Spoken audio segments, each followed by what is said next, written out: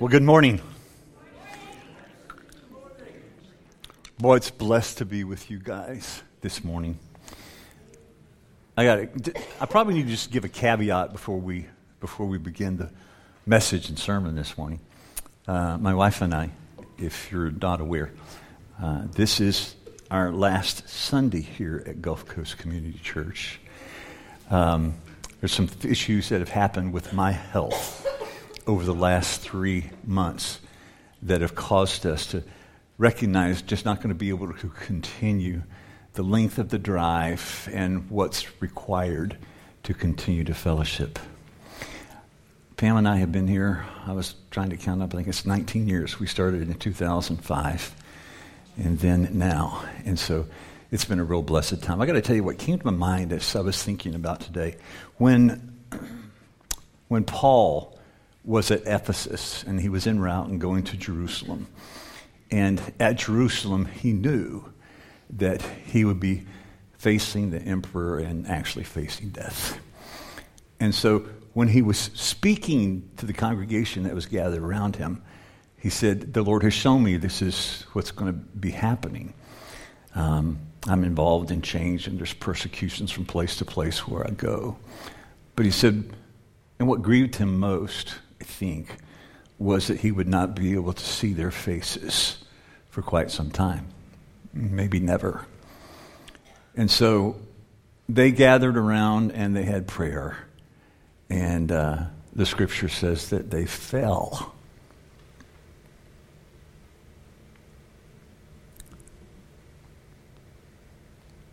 On Paul's neck and began to pray and love on him.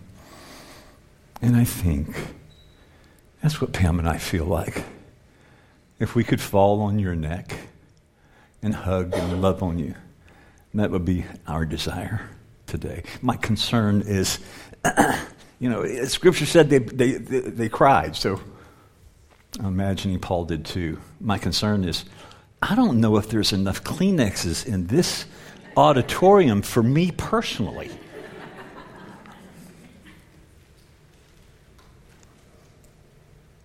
May the God and Father of our Lord Jesus Christ be with you all. Well, it started around October the 3rd, 2023, about 3 months ago.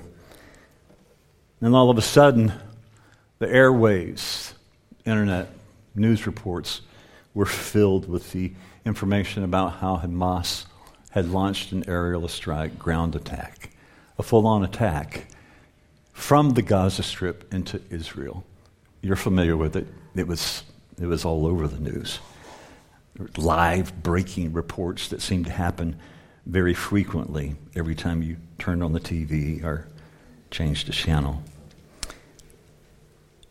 It wasn't too long after that news happened that I began to notice that there was a change in some of the people that I followed, that I listened to through YouTube. And there was a lot of reports, there was a lot of sermons, preaching, teaching about the end days and the end times. And it was like, how is it that when we hear about wars, that all of a sudden we think this is the end of the age, this is it?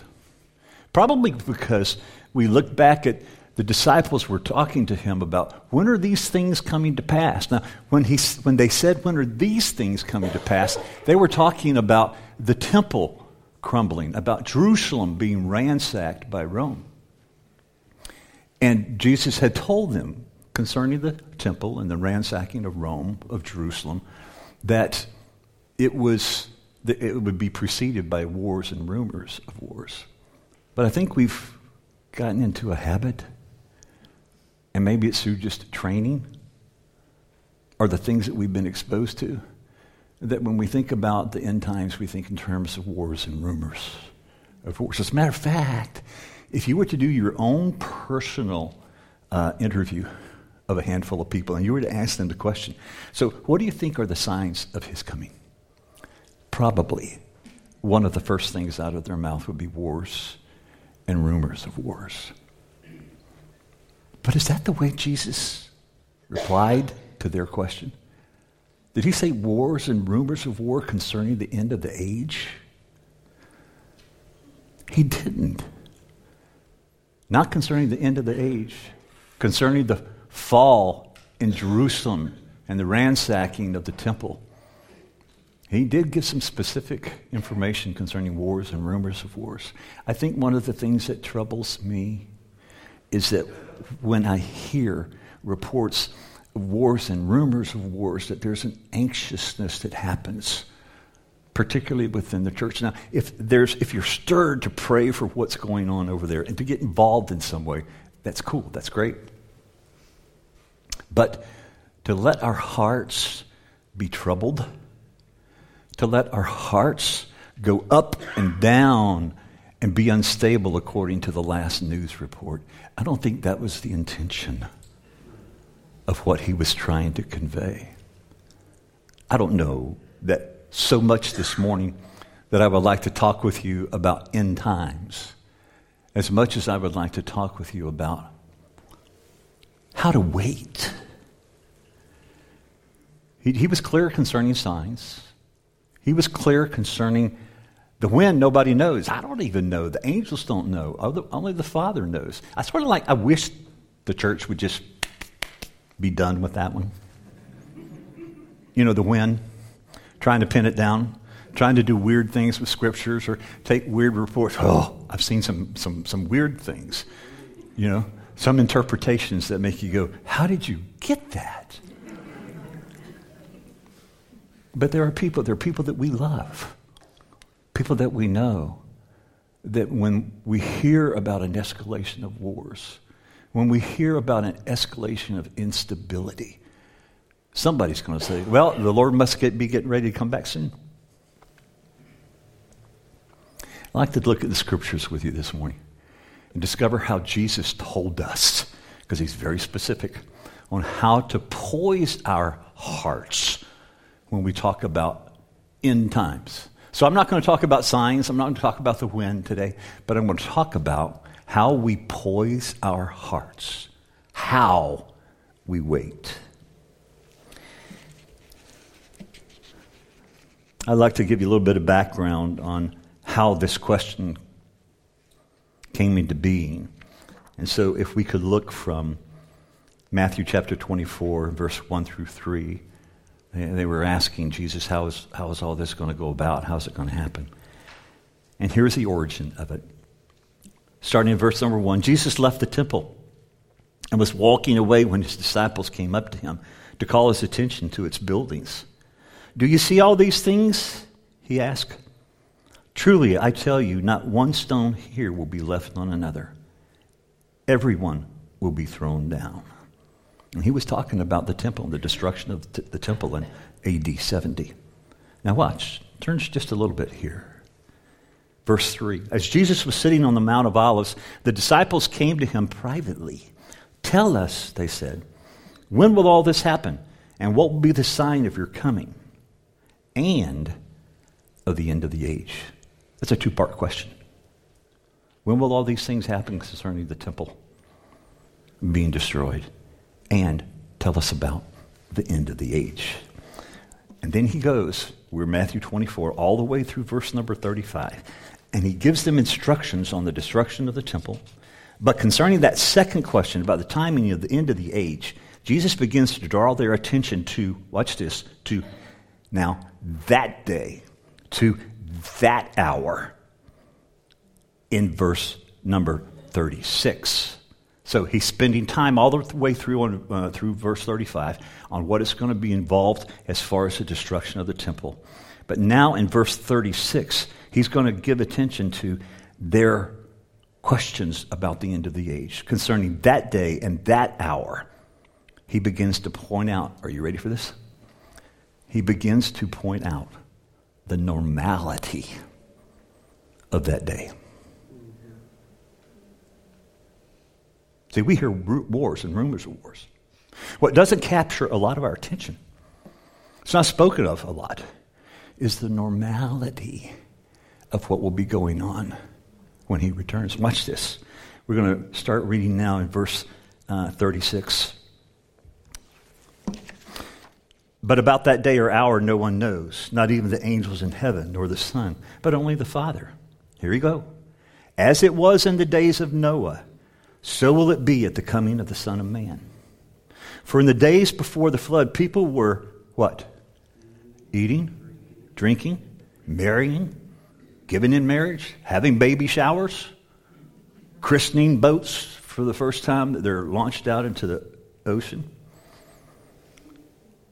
Up to the day that Noah entered the ark, and they knew nothing about what would happen to them until the flood came and took them all away. That's how it will be at the coming of the Son of Man. Sounds like there's going to be some normal things that are going on. I'm not prophetically saying this. Could be today. A normal day like today. Sometimes we've been cued into how horrific things can be. I'm not saying that things won't be horrific. They can be. But Jesus is specifically talking about that day and that hour, and he brings their attention to the normality of the time. Watch this. 2 men will be in the field. One will be taken. The other will be left. Sounds like they're just doing business. Gathering in grain. 2 women will be grinding with a hand mill. One will be taken and one will be left.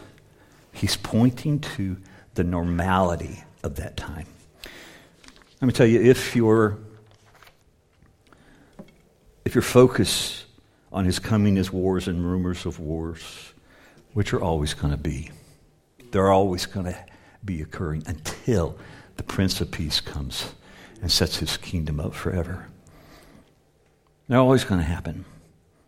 But unfortunately, if that's your focus, then when wars and rumors of wars happen, you are vulnerable for your soul becoming unstable and it flexing according to the news. And you will miss what he wants you to do in preparing for that day. By the way, if I repeat myself this morning, I've got an excuse. It's my last time here. And I'm nervous, and bear with me. By the way, if you see me at some point just sitting on the stool, it's because I have sudden events of weakness, and I have to sit down, or I have to go lay down. That's another reason why Pam and I are needing to make a change, is for things to be a little more close to home as this thing continues to progress, whatever it looks like. Yes, I'm going to a lot of doctors. I don't know about you. When I go get tests from doctors, they are a long time in getting back with you. What happens? I wish they'd find something so we could fix it. Jesus doesn't tell them that the answer to when. But he does draw their attention in how to wait. And that's where we're concentrating this morning. How to wait. There's one particular parable we're going to focus on this morning, and it's known to many as the parable of the talents. I'd like to begin reading for you. And would you read with me from Matthew chapter 25, verses 14 through 30. By the way, let me introduce it this way. When they ask him about when, Jesus told them a parable. He didn't give them the date nor the time nor the hour. He gave them a series of parables. If you read through chapter 24 and chapter 25. And it's so interesting as you watch these parables build one on top of another. It like takes a thread and it gives you in one parable. Then it takes another thread as it works into another parable. The sequencing is beautiful to watch.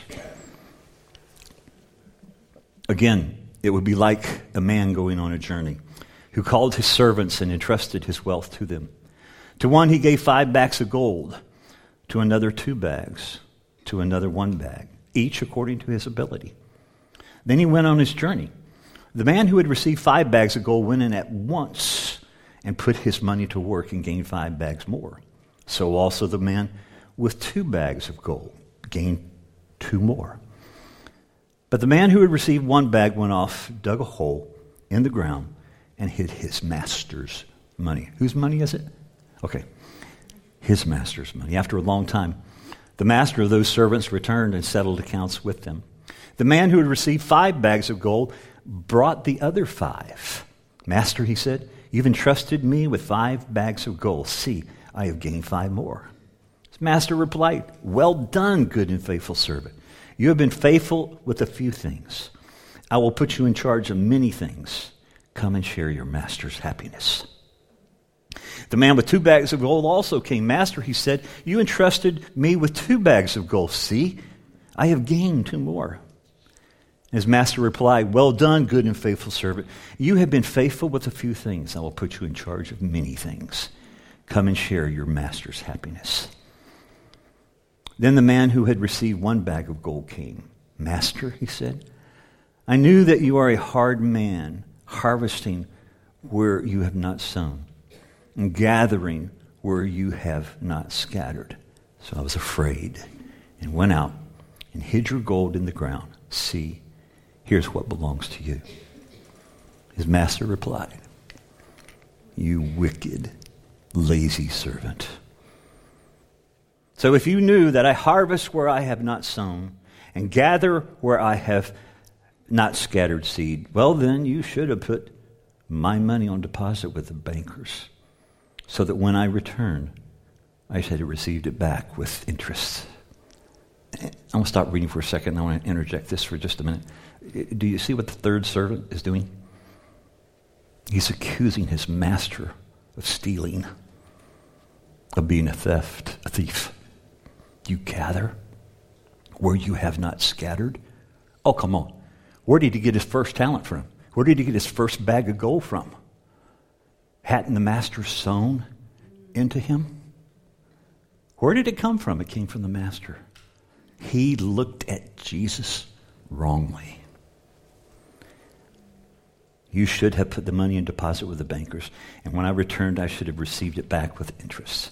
So take the bag of gold from him and give it to the one who has 10 bags. For whoever has will be given more, and they will have an abundance. Whoever does not have, even what they have will be taken from them. And throw that worthless servant outside into the darkness, where there will be weeping and gnashing of teeth. There's a lot in there. Why did Jesus teach in parables? Using stories. But what's the point of a parable? Generally, it is to bring across one specific thought that you're to take away from that story and from that parable. But it also acts. You ever get something stuck in your shoe? And you're trying to walk on it or get it off, and you take your shoe off because that pebble bothers you. A parable is also supposed to serve as a pebble in your shoe, as a pebble in your soul. For one of those elements of that parable that he tells, for it to remind you. So he teaches in parables.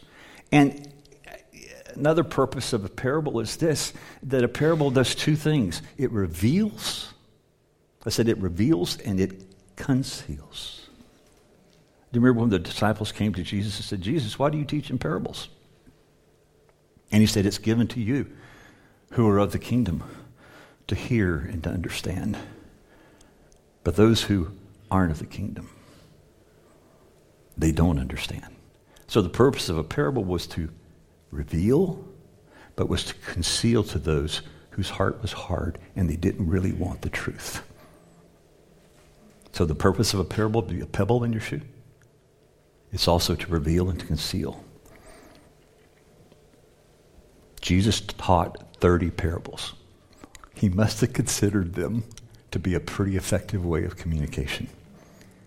So initially, this morning, let's define a talent in this passage. Now, one of the things I like that the NIV does here, you see that in this passage, we don't see the word talent used. But where we see bag of gold, you can go ahead and insert that word talent there. And all the other translations I've looked at use the word talent. Been a problem. Well, let me say NIV does us a favor because it translates it as a bag of gold. When actually, what it is it is a unit of measurement, a talent, so that it could hold large sums of money. And it could carry a lot of weight. Let me ask you something. When you pay your taxes, do you pay your taxes in half dollars? Needs a larger receptacle than that, doesn't it? So when the area countries around Rome would pay their tributes, they paid them in talents, not in silver and gold coins. Now, they may have gotten silver and gold coins from the people who were paying their taxes, but when a country paid taxes, they were significant enough that they measured them out in talents. A talent is first used in the Bible during the construction of the tabernacle. I think I've told you before that a talent weighs approximately between 73 to 75 pounds. The talent was first used in the Bible in the construction of the tabernacle, the church in the wilderness, where Moses gave them the plans. God gave the plans to Moses, and they built it according to the plan that God had given to Moses. They used 29 talents of gold, 100 talents of silvers. A talent, again, was a unit of measurement, and it's a weight especially for large amounts of gold and silver. Yet there's another time in Old Testament where we see the word implied for talent. The Hebrew, I've got it written down here. I may not say it right. Kikav. So what happened was David had a crown that weighed a talent. Remember how much a talent was? 75 pounds. Plus some jewels on top of that. You ever tried to wear anything 75 pounds on your head? Somebody told me that you can sometimes look at these, the women that are, in other countries, and they get these jugs of water that they balance on their head. And it's like a bowling ball on top of a pin trying to wear something that heavy. Head has got to joggle all over the place. I don't know, this is my weird sense of humor, but I think of David trying to go to the tabernacle, to the temple to worship, and he's wearing that crown. His head has got to be bouncing all over the place. And when the preacher says it's bow our heads and pray, his head is already bowed.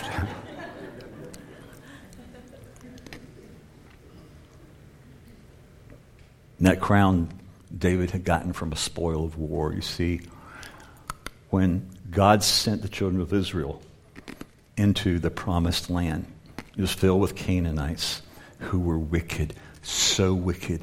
God had reached out to them hundreds of years, time and again. They did not repent. It had gotten so bad that the scripture translates it as the ground itself vomited out the inhabitants. And God said, I'm going to clean that out. I'm going to use Israel to clean that out. Because when my spirit gets a hold of you, that part which is not of me, I am going to change. I'm going to make it like me. And so as a spoil of war, that's where David got his crown from. Unfortunately, when we transliterated that word, talenton, it sort of sounds pretty identical to the word that we use for talent. Like, boy, that guy's got a real good gift. He can put a ball through the hoop from way far out, 3 points. What do they call that? It's not the top of the key. They're at the 3-point space anyway. I wasn't born with that. Were you? We transliterated that from talenton when it should have meant weight, and we thought of it as a talent or a gift that was given to us. I was not given the gift of being able to run fast. I was okay. Well, I'd come in third and fourth, but I never came in first. So I went to college to learn to learn why I couldn't come in first. Actually, I was in anatomy and physiology, and we were studying muscle structure, and they told us about fast fibers, and that some people are born with fast fibers, and some people don't have quite as many fast fibers in their muscle tissue, which means they would run faster than you. So I just took it, I run a little bit slower because I don't have as many fast fibers as my competing partners were, and I was off the hook. So I sort of like it that the NIV has translated talent to bag of gold, because now it starts to get our mind off of looking at some kind of talent that could be from God, and we hone it well and we perform well with it. But the point of this parable is a weight, and we need to see it as a weight or we won't understand the parable. So the title of the sermon is How Do We Wait? That's a big question. How do we wait when the day and the hour of his return is unknown? I'd like to read with me again Matthew chapter 24. I'm going to start at verse 36. So the question is, how do we wait when the time is unknown? I just want to underscore the eating and drinking, the marrying, the giving in marriage, the baby showers, the birthday celebrations, constructions going on, business was happening. As in the days of Noah, they didn't have a clue. Sort of like business as usual. Jesus says this is how it's going to be at the coming of the Son of Man. 2 men will be in the field, one will be taken, the other left. 2 women grinding at the hand mill, one taken, the other left. I recognize, by the way, that we've already read this. But Jesus, what he's pointing them to is normalcy. It's what it will feel like for many when he returns.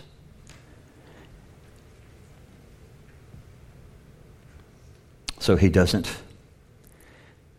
tell us the when, but he does tell us the how to wait, which is what we're now into. So I'm going to give you a series, as long as I have time, a series of questions that begins with, how do we wait? And we're going to look at the answers. A primary answer to how we wait is provided for us by this parable itself, by increasing his assets and wealth. It's clear from this story that there is an expectancy of increase when he gives those talents, when he gives those assets to you. It's a clear expectation that it is one of increase and gain and putting his wealth to work. Let's read again from this parable, chapter 25, verse 16 and 17. The man who had received 5 bags of gold went, watch this, at once. There's something about that, at once. And he put his money to work and gained, watch that key word, gained. There's a clear expectancy of what he gives to us, his assets that he gives to us. Assets such as grace and mercy and peace, his word. Those he wants to see gain from. So it is also true with the one with the 2 bags of gold. He gained 2 more.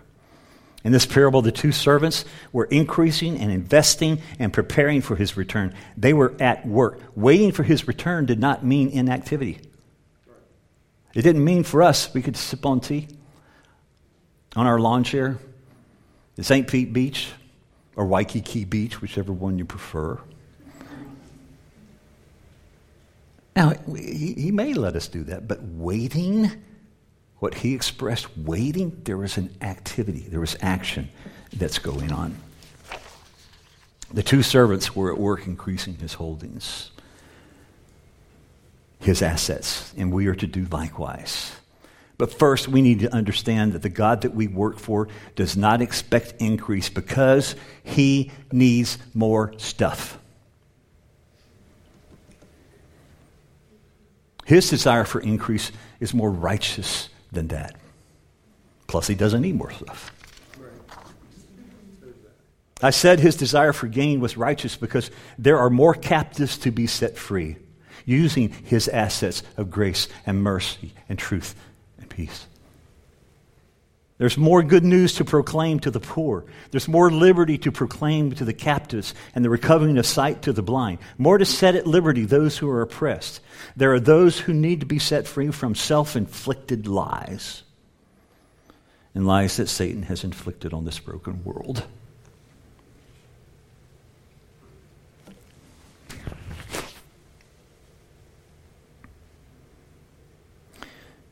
By the way, You still want to lay this foundation that the raw value of 5, 2, or 1 talents, if you were to take those and cash them in, whether it's 5 or whether it's 2 or whether it's 1, you would be a multimillionaire.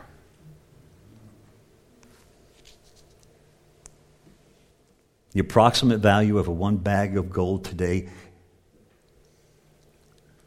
is $12.5 million. Look closely at this. I want you to look at his generosity. Those assets, those assets that are worth millions that he gave to us, the 5 and the 2 and the 1, he gave you. Those that are worth millions, yet look what his master calls those millions. He calls those talents, those assets, those millions, he calls them few. You have been faithful over a few. Now, come enter into my happiness, and I will set you over many. In other words, you've done a good job, servant. That's great. You've been faithful, and I want to increase your holdings. Now, come, roll up your sleeves, because we're really going to get busy. You see, when we come into the kingdom of heaven, when we get to heaven, heaven is described in some wonderful expressions of, man, there is a worship service that happens around the throne of God that is going to be second to none. And we're going to take crowns that he gives us. His money is what he delivered to the servants.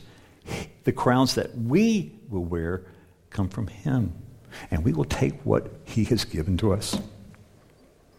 We will take our crowns in that worship service and we will cast them at his feet.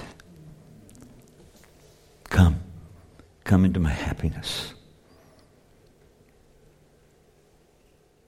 Jesus has a track record for multiplying. He multiplied the fish, he multiplied the bread, and he hasn't stopped multiplying. Colossians 1, verse 4, the gospel is increasing. It's so contrast. You look around us and it seems as if wickedness is increasing. And it is. The more people that are born, opportunities for wickedness increases. But guess what? Paul said the gospel is increasing throughout the whole world. And while there may be an increase in the works of darkness because we got more people, there's also the increase of his word throughout the kingdom of God. When we think of the end times, we need to give attention to and turn our eyes to an unshakable kingdom that is here now and is shortly to come into its fullness, one that is ever increasing and will never fail. Heaven and earth shall pass away, but my word shall not pass away. So how do we wait? When you think about the talents, the assets that he's given to you, I want you to think in terms of those assets of the kingdom of God and of your assignment.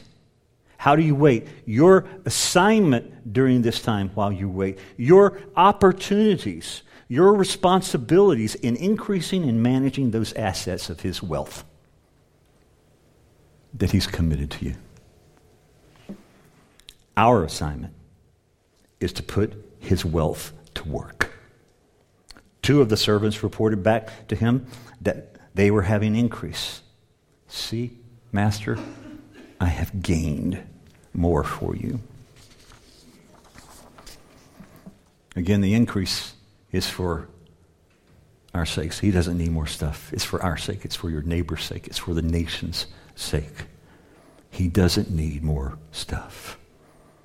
Now watch the unfaithful servant who buried and hid his talent. Jesus further underscores his expectancy of gain by using a monetary illustration when he says, should you not have given my wealth to the bankers, and at least I will have had interest? He calls the servant wicked.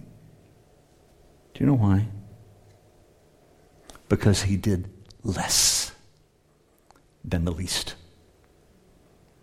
How wicked is that? Jesus is saying, at least you could have. And this servant was not about to do anything to make for his master's gain.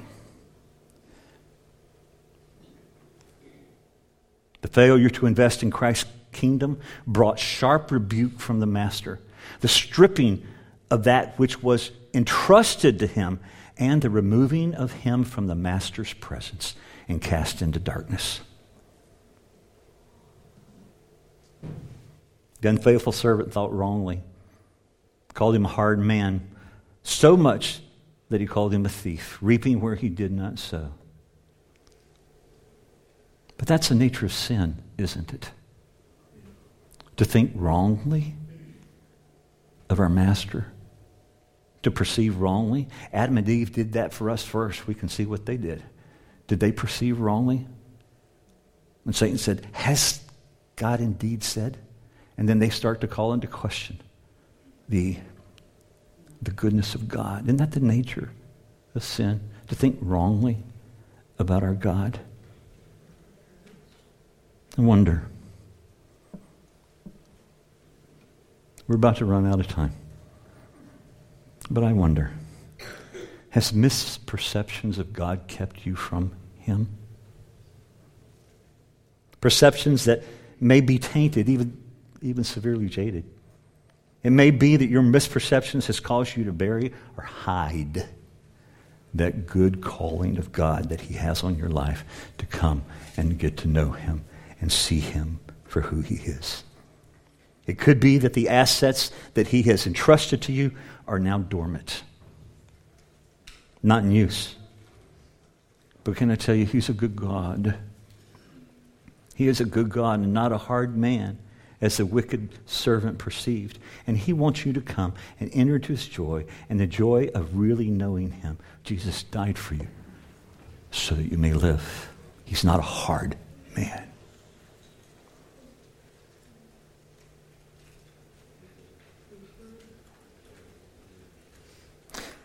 Last thing I think I'd like to say this morning about the comment. The unfaithful man said,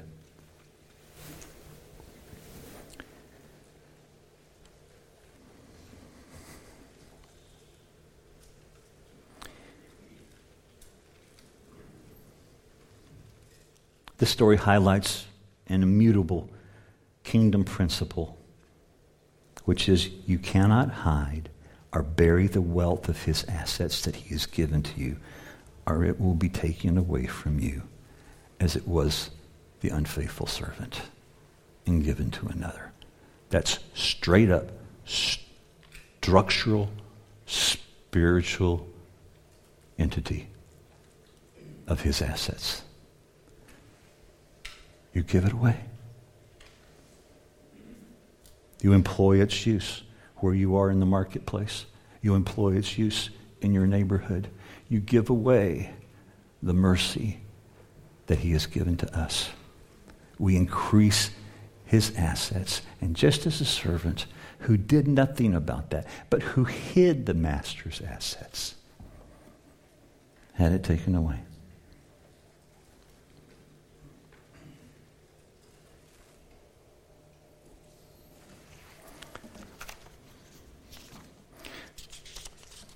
That's page number 5.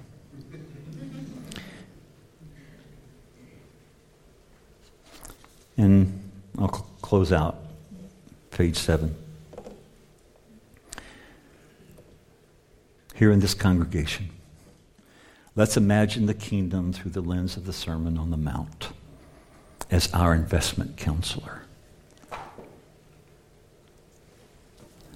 In order to see increase, the first two servants had to know their master's will. They had to know his likings. They had to know what his preferences were. They had to know his interests. Because when you take those millions in assets and you start to, and think now in terms of back then, not now, when you start to think in terms of investing monies of those sorts, assets of those sorts, you can't run to some day trader, or you can't get on the internet and just go to one place and all of a sudden in one place invest a lot of money and expect a return and you're done in an hour and you sit and wait. No, back then, they didn't have that. Back then, that servant had to go out and survey what were needs, what were opportunities. He had to imagine the kingdom according to what he had learned and seen and observed from the master, what his preferences were. That takes a lot of oversight. So they used their abilities to see increase and to see his assets grow. Here in this church, we've paid attention to what he says on the Sermon on the Mount. We had an individual that came to this church a few years back, a refugee, in a hard place as refugees normally are. And we took that person in. I was a stranger, and you took me in. And we did this for this refugee that came into our congregation. We did what he said in the Sermon on the Mount. We treasured that way of Jesus where we fulfilled his command to lay up treasures in heaven. There's always expenses within a church. There's always somewhere where you need to invest. We invested this in a refugee. We laid up treasures in heaven where neither moth nor rust doesn't corrupt. And in so doing, we increased his wealth. And we increased hers too. And she came to know the Lord Jesus here in this church.